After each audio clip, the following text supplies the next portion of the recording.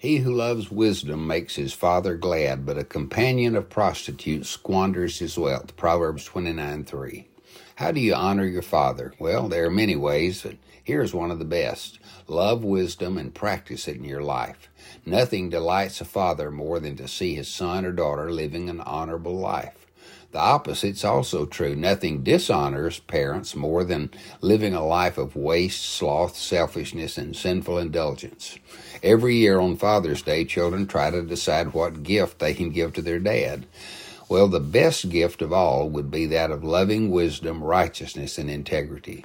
Knowing that my children love Jesus, who is wisdom, is the greatest gift of all. If you want to make your dad glad, live a life of faithfulness, godliness, faith, and integrity. Now, I realize that some dads are more interested in your financial success and athletic ability and business savvy, so I'm speaking of godly fathers who desire it for godly children.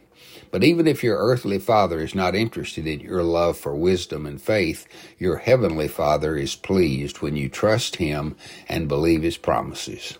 Father, we want to walk in wisdom and not in waste. We know this should please our earthly fathers, and we know it pleases you. Amen.